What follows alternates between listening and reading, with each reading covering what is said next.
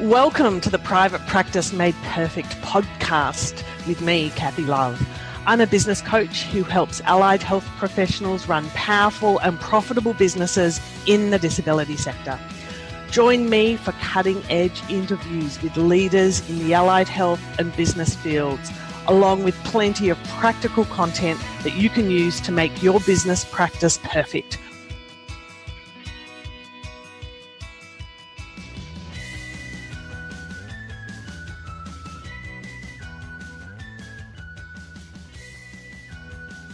Hello. My guest today is Christopher Smith, founding director of Happy HR. Welcome. G'day, and thank you for having me back. I appreciate all the conversations we've had. Repeat offender. It was very lucky we managed to hit record. We were well down the conversation and needed to stop to start. So we've got a ton of stuff we could cover from an HR perspective. But how about first of all, you just kind of fly us in on Happy HR and all that it is? No worries at all. Happy HR is a cloud-based performance management program that helps businesses remain compliant in the cloud. What a lot of people don't typically appreciate when they are a Happy HR subscriber is you get this great technology suite, which is always growing, and we've got some really great innovations about to be launched. But also you get this great HR support from qualified HR consultants that are, I have to be honest with you, they're fantastic people, both as humans, but as HR specialists. So we get questions that are very interesting about how different allied health businesses run or need to run or other, and they really are very quick to help those people cement in their minds the new norm, and it's changed. Yeah. And so Happy HR has been very proud through COVID to be a great supporter to the allied health community, but also at the same token, be a thought leader, and there's a lot of strategies we'll talk about today that people are enjoying. But I think what's important here is, hopefully what comes in today's conversation is what's right for your business and your people. Yeah. So let's maybe start with COVID. We could be here till midnight. And so I guess some context where it's April 2021, I think. At least this year we know the date. Last year we didn't even know the date. So we are kind of, I don't like this concept of, the back to normal or COVID normal. I don't think that's particularly helpful right now. But I'm getting asked a bit about vaccines. And so what are your thoughts on vaccines in the workplace or in the allied health workplace? Yeah, it's a really interesting conversation. As the disclaimer, I'm not giving any legal advice today, but please it's don't. Just general in nature, as you want to say. Yeah.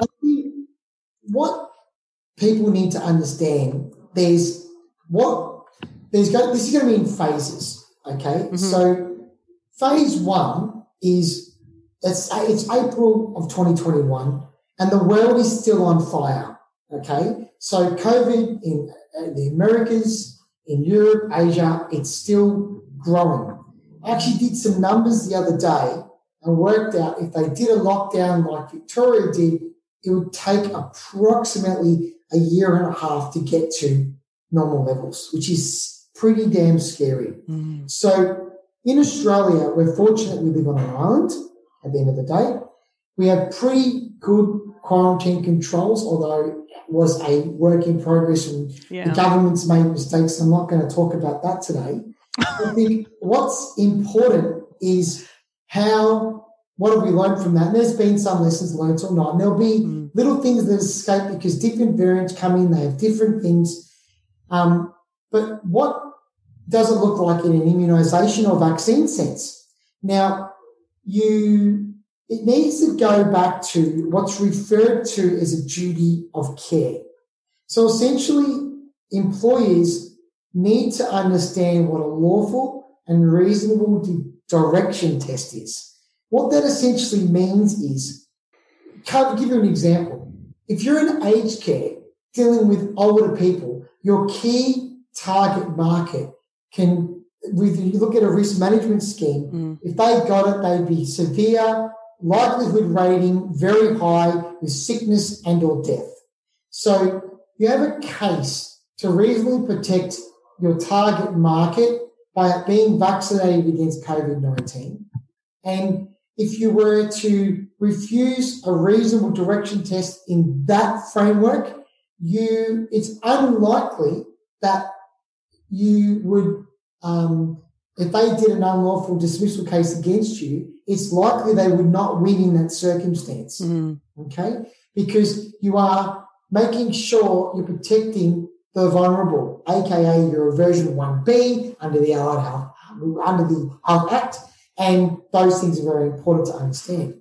But if you're an occupational therapist or a physiotherapist, you may not, and this is where you need to get specific advice on circumstances, but if you're treating older patients, there may be a reasonable direction test. If your stuff is mixed, you may or may not need to do it. Now, all this will change when the international borders open up. Now, when international borders open up, we're going to get people that say, I don't want to get the immunisation or the vaccine. And they may be in a situation where they're not able to enforce under a reasonable direction test. However, they're sick all the time because they keep getting COVID, right? It's a virus, unfortunately, and I do know a bit about this stuff actually. That if you keep getting it, you may cause damage to your body that we don't even understand yet. And not only that, you're feeling pretty damn terrible all the time because you keep getting COVID. Now, if anyone's had influenza A or B or other, that is horrific, right? That is, people say they've got the cold, that's nothing compared to influenza, right? I've had influenza when my wife was pregnant with my second child. We both got influenza while she was pregnant. It was the most horrific month of my life, quite honestly it was. And I'm a very super fit individual, and it took me a year to get back on track again. So I would hate to get COVID. So if you're not getting COVID and you're not enforcing that, you might be in a position where that employee is always sick and never able to work. And they're going to face a choice, get immunised or keep getting sick. They are going to have that quandary. Now, it's going to be very interesting, and Fair Work is rapidly deploying mandates around this. And I think it's going to get to a point where you'll have a contract with an employee that states there will be policies that govern, our contracts state there are policies that govern, and we can change these policies as reasonably in line with business rationale, essentially. Yep. So if you create an immunisation policy that says in the allied health space you need Hep B and Hep C, which many people are mandated to get, you may need to get the COVID-19 jab as well as influenza jab each year to protect your people, your staff, etc. I think the worry about this is that it's been rushed so quickly. What are the long-term side effects? I get that, understand that. We're lucky in this country we can make those choices until the international borders reopen. And when they do, I promise you this thing will be rampant. But because we've got, 80, 90% of people immunised, most likely, those 10% are going to keep getting really sick all the time, which is horrible for them, but that's the choice they're going to be making. But that's going to impact that person's ability to do their job. So it's important right now that before the international borders open, create an immunisation policy that includes COVID-19 and talk about this is not being enforced, but if I need to enforce it to protect my business, aka I'm a physiotherapist helping people above 50, I can't have you work here because my duty of care is protecting. That's when that's going to start to kick in. So having an immunisation policy is going to be critical now so you can have the conversation. So when the time does come, and it is coming, believe you me, it's only a matter of time. So you are crazy to deal with it then. You really are, because you're better off dealing with it now, putting a policy in place, and when the reasonable direction test kicks in, it's about probably another year's gone by. People are not getting affected, whether it's the Johnson & Johnson, the Pfizer, the AstraZeneca, or whether we end up taking or whatever.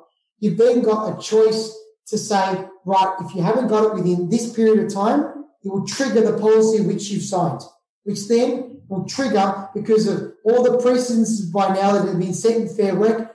We on a Happy HR website, there's a blog, so I recommend that you review the COVID-19 blog, and there's a case study already there with a early childhood learning that the unfair dismissal case was not held up, being that the employee lost, the company won, because under the direction test, they didn't fail in that obligation.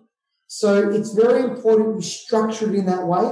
Get a policy now. Talk to your team. You might say, look, we might mandate Pfizer. Fine, right? We might mandate AstraZeneca. The Johnson & Johnson, it's only 5.2% of the world is going through Johnson & Johnson, but it has literally no issues like the Pfizer. So you will get more data as this comes on, but that'll be something you need to look at.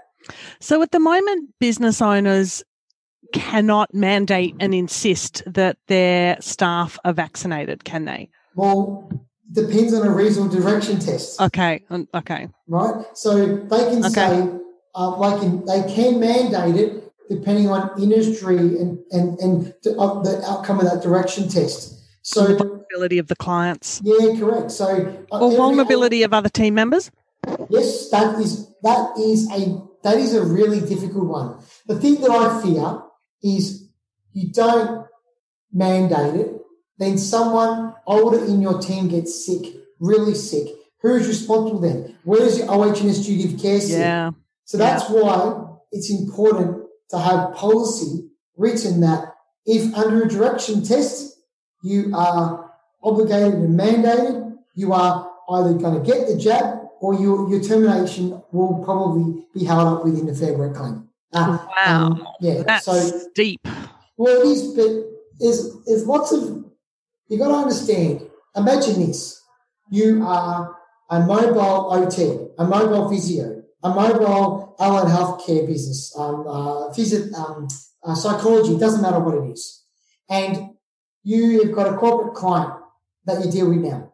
And we can't have your supplier unless or your team are verified as vaccinated. Poof, there's that business gone. Right?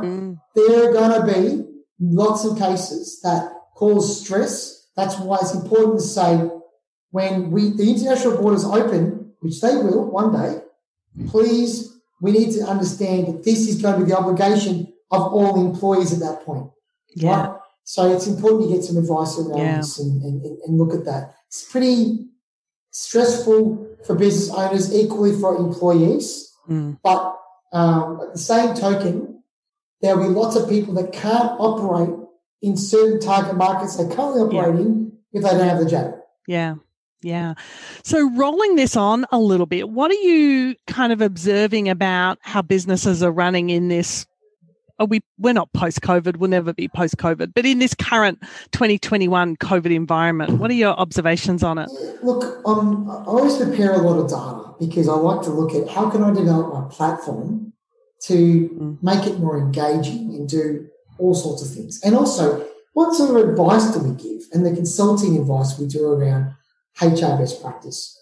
Essentially, people keep talking about the new normal, right? Yep.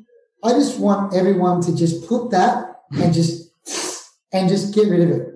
Yep. What's actually more important to think about is what is the best way to run your business in the fact that people are getting burnt out so fast than they ever have. Why? They're working longer and harder. At home, statistically, facts proven through every country, people who work from home talk about work-life balance, but they actually did more hours. Okay? So they think they're working less. That's just BS. There's blurry boundaries?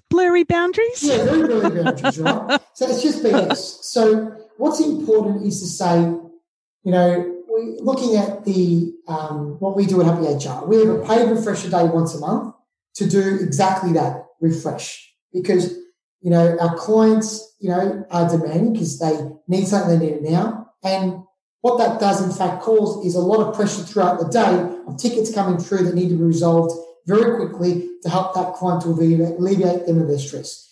to be honest, we're really proud to be able to offer that service, to be honest. But in turn, we need to make sure we're taking care of our people, because what people don't really realise is it can sometimes be pretty trying on a HR team. Yep. So it's no different to an allied health psychology business or whatever. Yeah, we were talking about this before we hit record, these refresher days and this burnout. So what sort of burnout patterns have you seen in the last 6 months? Yeah, absolutely. So statistically, people have worked about 1.4 hours longer a day. Okay. Wow. Right. So how do you know that? Can you see that back?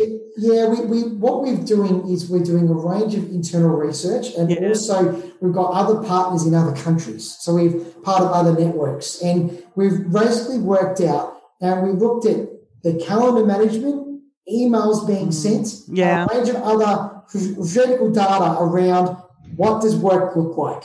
Okay. So emails, clocking on, clocking off, not having lunch breaks, all sorts of stuff, right? 1.4 hours a day, approximately. Realistically, it's more like 2. Yeah. I thought of you yesterday with that news release about that, permission to disconnect and be off stage out of hours, those new laws coming in. Yeah, it's important that people know what their boundaries actually are. So based on that, people say, like I was talking with Kath before, with yourself earlier, that it's people, they want to work from home, but because they've got used to working from home. What they've forgotten about is the office banter, the water cooler conversations, the ability to actually get true career development, right? And truly, you can get so much via Zoom, but when you're doing a consulting, doing whatever we do here at WHR, they learn so much, more than they could ever think about getting from a home office. So being in the fold, being here, you physically learn at a massively increased rate, right? So how do you balance out, burnout? Well, you need to establish boundaries, when they start, when they finish, when you have lunch breaks. And there's some days need to be flexible. If you're doing production work, why can't you start at 7 and finish at 3? Like, think about what's going to work for the individual based on the type of work that they're doing. If it's client-facing, yes, sure, 9 to 5. Get that, right? But if there's production work, admin work, or other, case notes being written before work, after hours, whatever suits that working mum or working father for that reason, right? It's about getting that right. But I'm telling you, the burnout rates are severe right now. People don't even know they're burnt out because they're so used to feeling like crap. Yeah. So that's a big problem right now. Yeah. Have people been taking annual leave and like proper breaks? No. What happens is people are not taking annual leave at all. They are trying to maximise, around the long weekends and so forth, but they're not taking enough time. They're working even on Saturday mornings, keeping up. There's all sorts of bad habits that have crept in. So what's important to have a process and a policy, I think, around you can have up to this much annual leave. So you can't, if they've got 2 weeks or less, you can't enforce it. If you've got 2 weeks or more, you can enforce it. Didn't know that. Yeah, there's certain awards that allow for that. So, but why don't they take the leave? Yeah. So I've got some thoughts on that.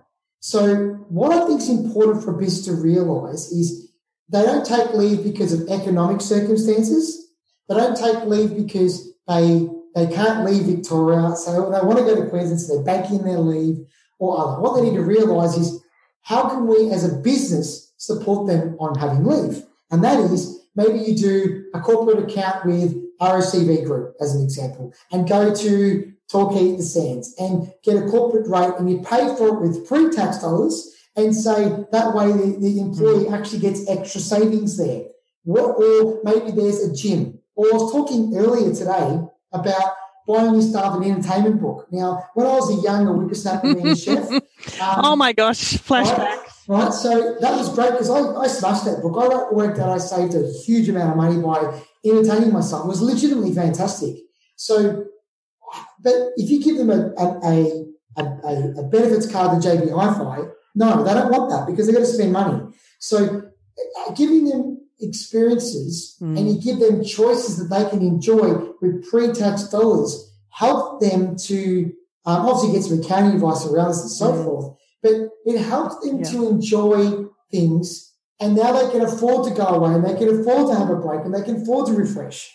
So when I came in on Tuesday, I'm like, I had a great 4 days off.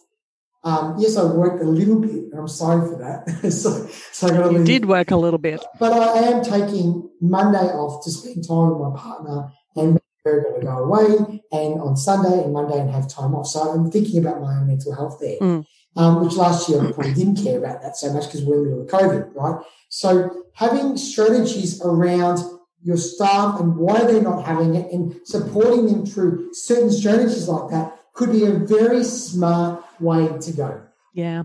We've been talking a lot with our clients about the staycation, the power of a staycation. And this is going to be the year of the long weekend, and that there's a really good chance our passports, well, they may get to New Zealand, but we're not going to get those trips that we would usually save up for and look forward to. And working with business owners across last year to actually role model staycations and to be taking them themselves, because that will be the nature of how we refresh ourselves, I think, certainly for this year, and probably a fair bit of next year as well. It will take a brave soul to jump on a plane and kind of fly off to India to trek or do the sights of Europe, I think, in the next kind of few months. So I think chiming in there, I think it's important is, the staycation doesn't work for a 3-day weekend, okay? Now, let's look at the science of brainwave behavior and all sorts of stuff. Okay. Do not think for a second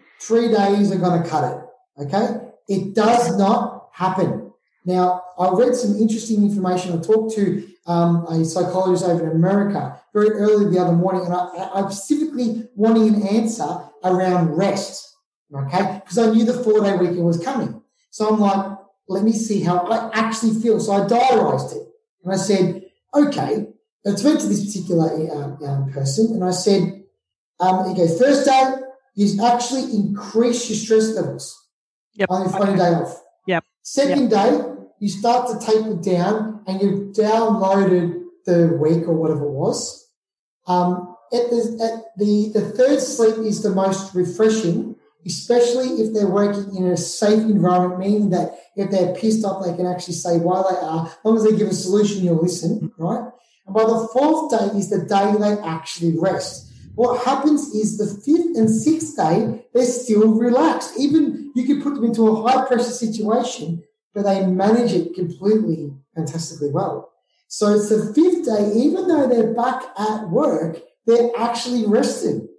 Really interesting when it comes to brain waves, electrical, how it all works in there. I'm not a neuroscientist. I reckon lots of people listening would resonate with that you take 2 weeks off, but you really only get 1 week of rest. Correct. Yeah, it's actually. I was reading a really interesting article. I'll find it and send it to you about the 7 types of rest.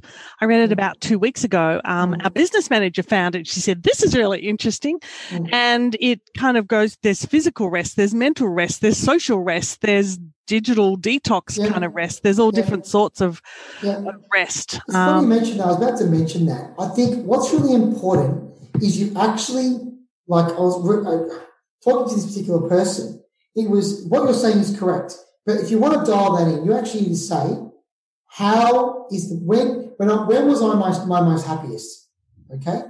And as a business owner, starting before I get into the person, just to take a minute on this, as a business, do you create an environment where when someone's annoyed, you will listen? As long as they give a solution, you will create rapid change on that. Not just we'll deal with it in a month, rapid change. Second point, that they absolutely feel like they're being remunerated. So if someone is like, if they looked on Seek or Other for their job role and they see their roles aligned to that, that means they can have focus around. There's actually stress based on how long they're working and the pressures they're under based on their actual occupancy rate during the day. Trust me, if it's above 70%, you are in trouble, business owners. So really work that out. Now, going back to the employee for a moment, I think it's actually the responsibility of a business in this new normal to say, right, for me, when I was my most happiness, right, there's 3, if I was traveling, it's at a little place, it's at a little cliff in just outside A&Upper in Cyprus. And I used to go there with my wife and we'd have a great time. So that's my happy place. Even Santorini is lovely. It's where I proposed to my wife. So it's very much a happy place for me.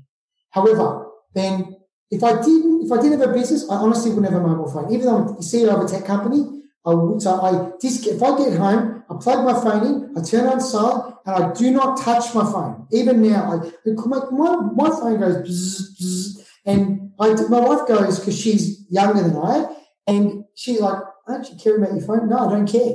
I don't actually care. Then it's like, okay, rest, and then there's also physical endurance and exercise, and then there's also how often you do socializing, and when you're socializing, how much drinks and alcohol and other things you're having, and working out for a week. When you have that week off, turn off the things that cause some sort of stress and anxiety. Yeah. So your book you read is very correct. And what that does, it actually, you talked about having 2 weeks off and actually getting a week's rest. It actually triggers the 5th day, a day before. So you're still 4 days in, but you get my point. So, but if you practice that in your normal daily life, you'll have less stress. So it's very interesting stuff. Yeah. I've got another theory while we completely digress, and I've been practicing this for years now, and it really serves me, is one, maybe 2 re-entry days after the holiday, after the leave. So I've just had the best part of 10 days off. Mm-hmm. And so I have re-entry days where I do certain activities, but I don't do certain other activities. Mm-hmm. And it's actually reasonably structured. And so it's what it's helped me do is not come back into the business and think, oh my, why on earth did I take leave? And just the overwhelm swamps me. So I kind of do the pre-entry planning before I go on leave. Yeah. To kind of get the most out of the leave phase and the refresh phase without kind of just, limping home feeling quite deflated and overwhelmed. Absolutely. Yeah. And I think that those first couple of days back at work are really underutilized in terms of being able to really optimize the whole away from work phase. And you say, and there'll be business owners going, well, that's okay for a business owner, but I need to get productivity out of my staff. And you go, well, no, let's flip that. So when they have a refresher day, which we have here at WHR, someone during that refresher day manages the inbox and they come back to work with 0 emails. Yeah, right? Nice. Now, that means they actually, from 5 o'clock onwards, emails that pile in are going to pile in anyway, and they manage those the next morning. So it's actually, they don't come back and there's 2 billion emails. It's just done, as an example. So incredibly, that's care. Yeah, that's the thing. So you need to think about your entry. Well, after refresher day, why not have a refresher day? Or why am I giving myself refresher days? When I come back, I've got 2 billion emails I've got to deal with. That does not work. You need to actually work out, when they have a day off, that they come back and they're not hammered. So their re-entry for an employee is during their time off, someone's actually got their back. Not just say it, physically show up through action. Yeah. Yeah. Good one. All righty. Kind of talked about a bit about this sort of business experience in this kind of COVID world. Anything else you want to add? What are you kind of anticipating across the rest of 2021? Remote work, people back to offices, businesses starting. What's going on? Yeah, so some of the legal type stuff at the moment is, everyone needs to come back to the office. No. I don't want to come back to the office. And, well, your contract clearly stipulates this is your workplace. Well, I can do this work from home. Well, this is where you work here. So you're in the box there. If the location's on the contract, the person's pretty much cooked. Either you come back to work or you're going to get managed and you get exited, right? So, but sometimes it's about going, how do we develop a normal where how can we develop where it's 3 days from work, 2 days from home, or 2 days from work, 3 days from home, whatever you want to do, whatever works for you, but work out what's right for each position. So hospitality, you're working. If you're allied health doing physio work in an office, you're at the office, right? So those things can't be helped. But how can you provide work-life balance? Can you look at, okay, is it a 4-day week as opposed to a 5-day week? So if you look at the hours, you look at, okay, based on occupancy rates, they have basically 50% a day, and so can we increase it to 60% a day and give them Fridays off, as an example, right? Yeah. So you need to look at people's work-life balance and stopping them from burnout at all costs. And, kids are really disrupted at school, so don't think parents have got it easy because they've had disruption there. So it's really important to look at, depending on the role, how can you manage that to prevent burnout? That's A. And then the last thing I want to mention is when you're having these conversations, this can be reviewed at any time. Yeah. This is not expected. It's merely a privilege of working here, but it can be rolled back for business rational reasons. And you need to be accepting of that. We're giving you flexibility, but it's not working. It needs to be adjusted. You need to understand there are reasons why you may not like it, but you need to understand we've tried it so you need to just watch how it's working. If it's working, great, sensational. If it's not working, you make sure you premise that in the conversation. Yeah. So with kind of even allied health workplaces, kind of with team on site in the clinic or mobile doing their work or working from home for some of the non-face-to-face activities, what are you observing about the impact of organisational culture when you've got your team in the clinic, out in the community, working from home? What are your thoughts? I think what's really important is, I say this to people all the time, and I did a seminar recently where I said culture is manufactured, right? And people go, but what do you mean we've got these inspirational leaders? Steve Jobs manufactured his culture. It was very deliberate. He's not an idiot. He's one of the smartest men to live on this planet in regards to marketing genius, right? Everyone's got their genius. I think you're a bloody genius, to be quite frank. I think what you do with your clients is incredible. Everyone's got their genius. And I mean that sincerely, by the way. You are amazing. Thank you. Everyone's got their genius. So you need to stop and really think about, okay, culture, what is my culture? And you need to actually start to think about doing an internal SWOT, an external SWOT, and from that, start to do benchmarks around what does culture mean. And you might start to do surveys, and here, I want to be 8 out of 10 or above with my survey, right? So that is about environment, around work-life balance, around remuneration, around development, around whatever, right? Yep. Values, all team. That stuff. Correct. So you need to work out what are the things that you need and what are the things you think your employees need, to work out what that balance is. The second thing that's important to understand through culture is then you've then got to start to put strategies in place to execute that. So if you've got more of a remote team, you might catch up for a regular breakfast, as an example. Yeah.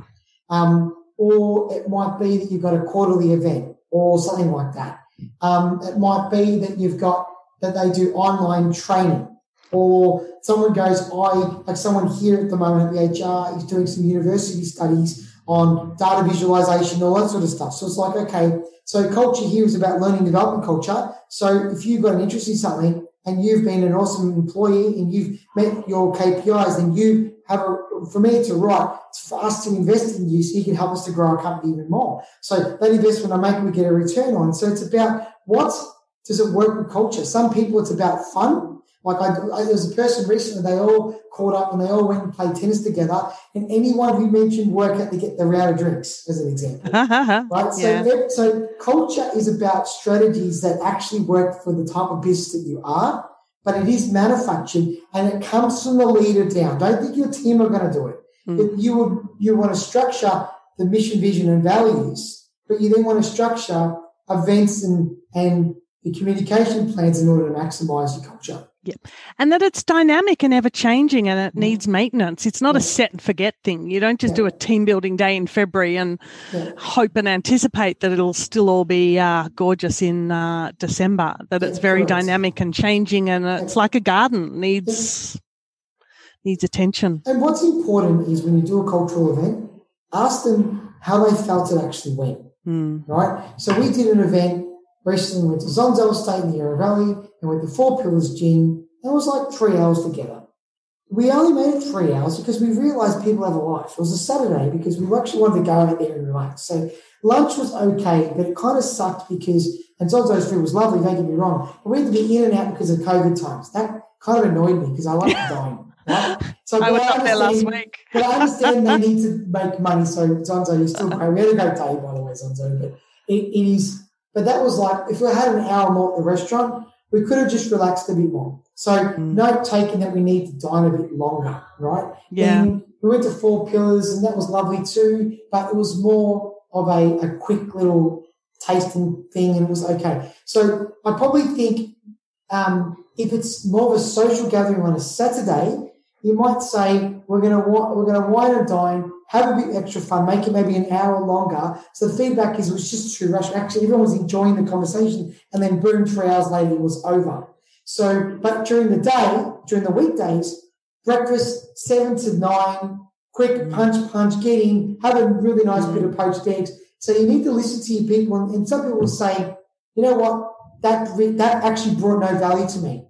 Why did it bring no value to you? Well, it was rushed, it wasn't this, it wasn't that. I prefer this type of event. So actually start to listen and do surveys after the event to say, was it actually worthwhile? So you say, what we wanted to achieve was X, Y, and Z. Did you, out of 10, how did you feel we went with X, Y, and Z? Yep.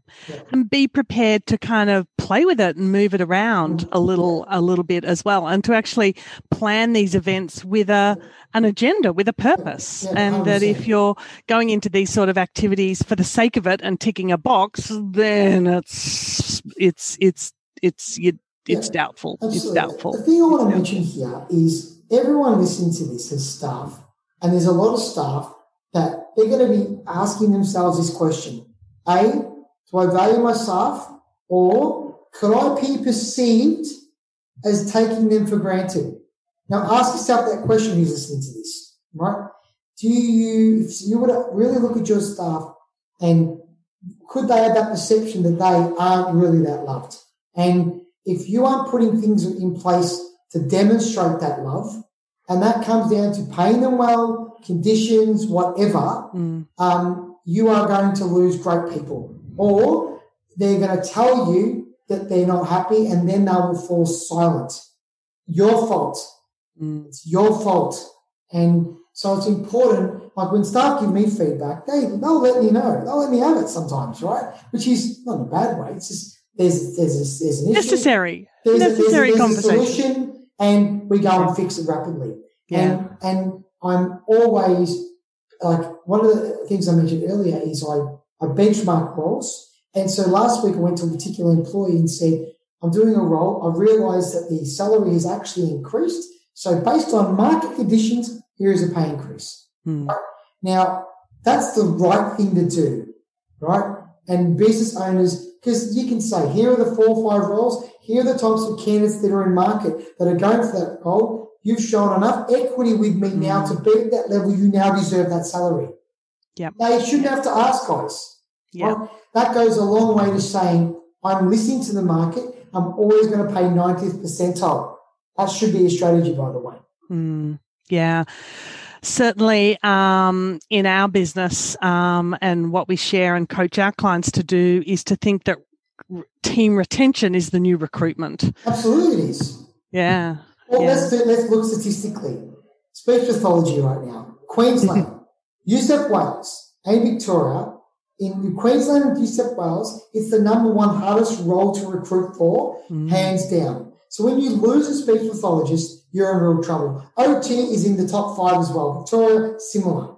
Adelaide, not as bad. Perth, nightmare, right? So there's lots of allied health roles because of the NDIS scheme and so on and so forth that people have not demonstrated and perceived that they are valued. So they get this is maybe a good segue to how you can structure salaries and so forth. It's really important to look at how you're employing them, but then what contact bonuses, and I've got a strategy we can talk about in a moment, and how you can show them that they are truly valued, and sometimes money talks. Yeah. So do you have intel on what percentage above the award rate most allied health business owners are paying their clinicians? Yeah, Please and thank you. Yeah, no worries. So there's lots of strategies here. I'll give you a strategy that I'm working with one client at the moment. They're a business which I won't talk about the type of business they are, but they are paying subcontractors around $110 an hour, okay? Mm-hmm. But because, now this is where we go down the wrong road, because they want to dictate how the services are rendered, they're no longer a subcontractor. Now, I just want to talk about this before I go on. If you are telling I'm just reaching for the medication. Continue. What's happening? If you are a speech pathologist or you're a psychologist or you are a whatever, and you're telling them that they need to render the services exactly like this, they are no longer a subcontractor. Yep. And what you have on your hands is a sham contract, and it's a big no-no. You need help with this. Simply go to the 15 minutes of support at the HR and you can ask. However, by doing that, this particular person had $110 per hour. So the award rate for this particular person for casuals was $31.85. So the minimum award was 2 hours you have to pay them for. So how do we do this? Well, it's actually quite simple. First of all, you've got to pay them for 2 hours, even if you've rostered them for 1 hour, right? So you've got in their contract, you have what I refer to as a productivity or contact bonus. What does this look like? Well, for this particular client, if they are rostered, scenario A, if they're rostered for 2 hours, we do 1 contact hour, they get $31.80 times 2, and the difference made up, because she still wanted to pay them the same rate because she wanted to retain them, because retention is the new recruitment. And she paid them the difference, let's say the difference was $50, right? So for the first hour, she was paid, they're paying this person $31.80 plus 50 plus the 38 equaling $110 as an example, plus super, of course, or including super, depending on how you work out the deal.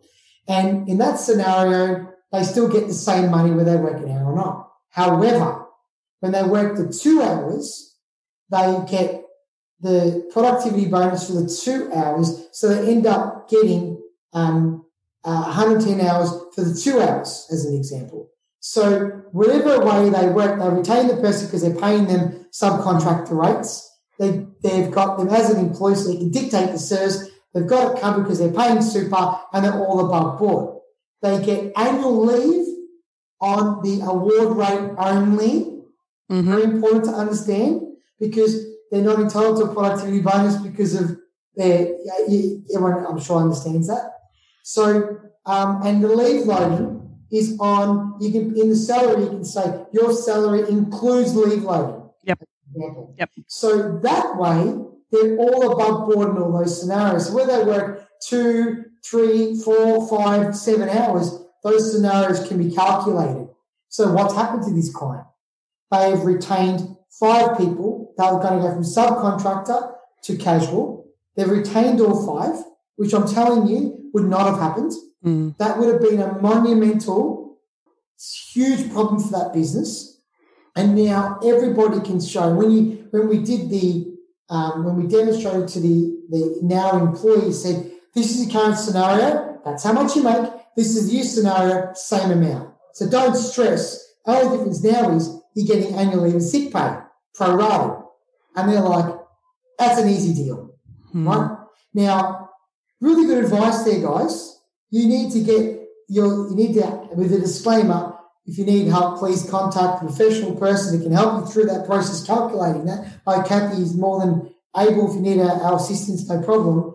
But that means retention has been achieved and the client is in really great shape. The other thing I'll add in there, which I've mentioned before in other discussions with you, Kathy, is with the contract you sign as an employee, you've got clawback clauses written in, which means if you steal a client, you are going to be charged X. If you want to buy a client, it's going to be charged Y based on GP or future revenue or whatever you want to do. Again, there's a couple of calculations you can do. So that way you're protecting yourself from someone doing the wrong thing. Yeah, which highlights the need for really well-informed HR conversations. You know, you can't just kind of hustle this stuff up on a Sunday night on your own. Correct.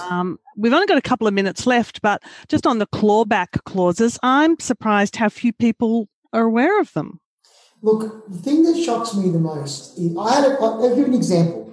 We had a client, this actually pains me to talk about this, because this particular person in the allied health space in the Adelaide market. Okay, this person listening to this, they will certainly go, yeah, he's talking about me.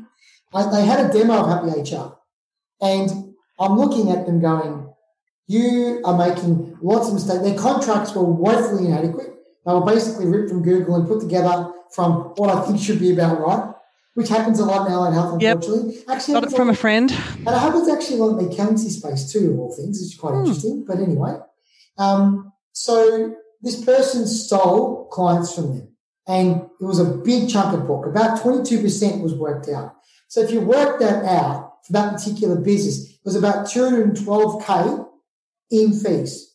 $212K. Now let's think about that for a second. That's a pretty decent living. If the median average wage in Australia is $62,500, that's seriously significant.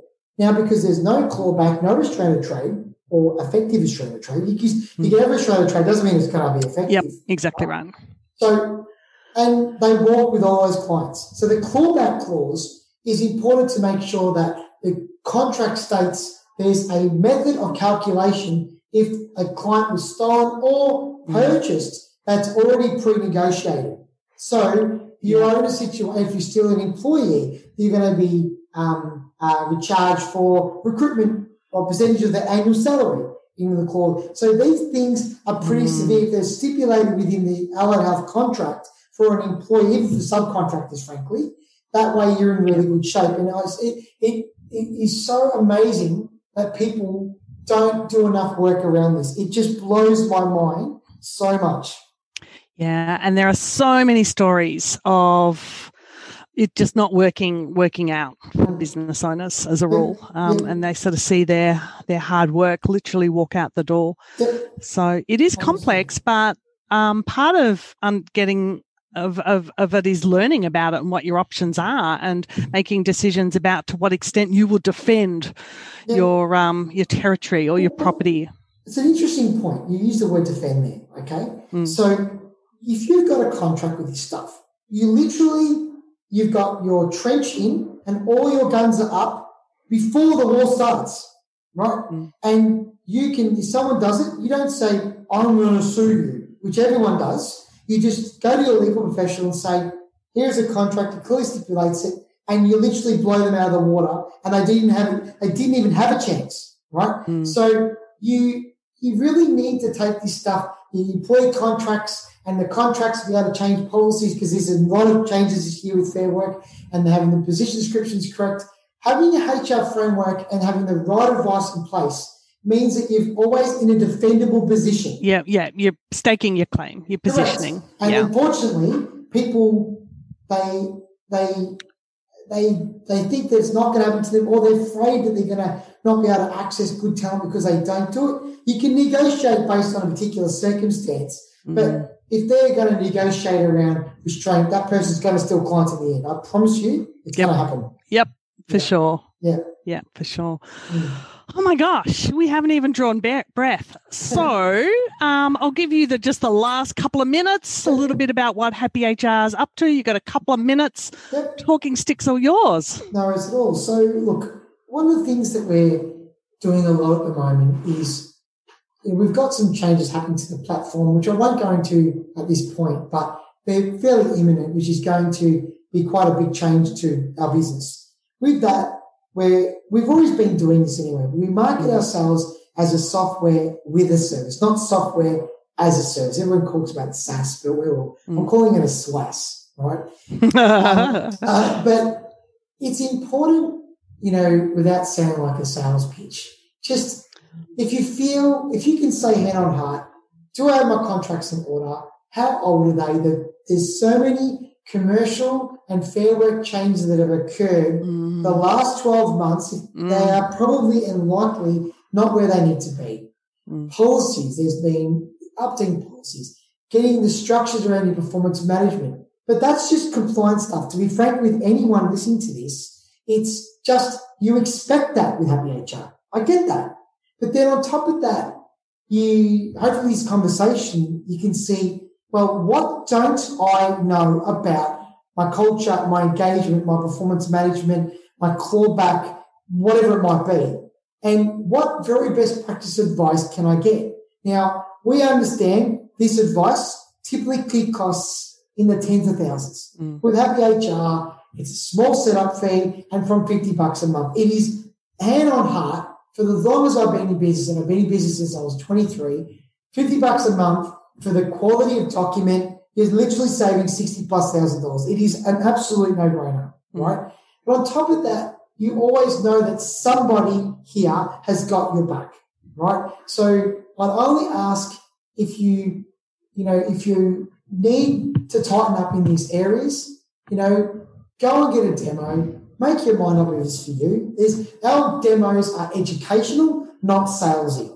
You've said in our conversations, they're not, please buy today. This whole thing is please only buy if you need it. But if you need it, boy, oh boy, you're going to save a fortune and get documents that are very, very high level, that have got years and years of IP and literally thousands of precedences built into these contracts and structures. So that's part of that. But the thing I'll mention is, as we grow as a company, and there's lots of things that we're doing, it's only making the user experience even more easier to manage your HR in the cloud.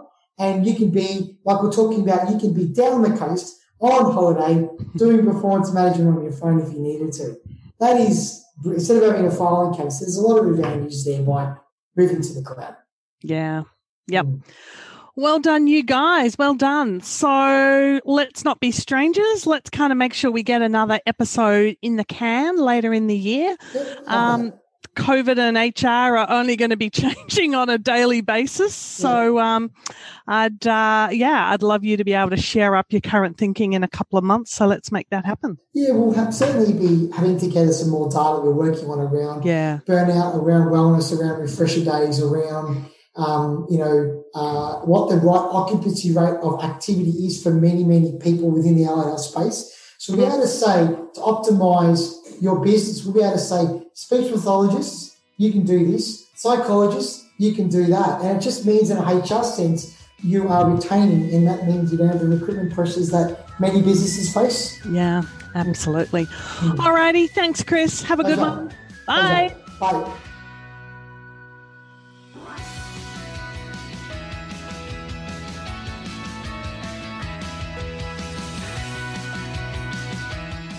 I hope you enjoyed today's episode of the Private Practice Made Perfect podcast. For show notes and other resources, please visit practicemadeperfectpodcast.com. While you are there, you can subscribe for future episodes and continue your business adventure with me. And please be sure to share this and other episodes with your friends and colleagues. The Private Practice Made Perfect podcast is brought to you by Experts on Air Podcast Network.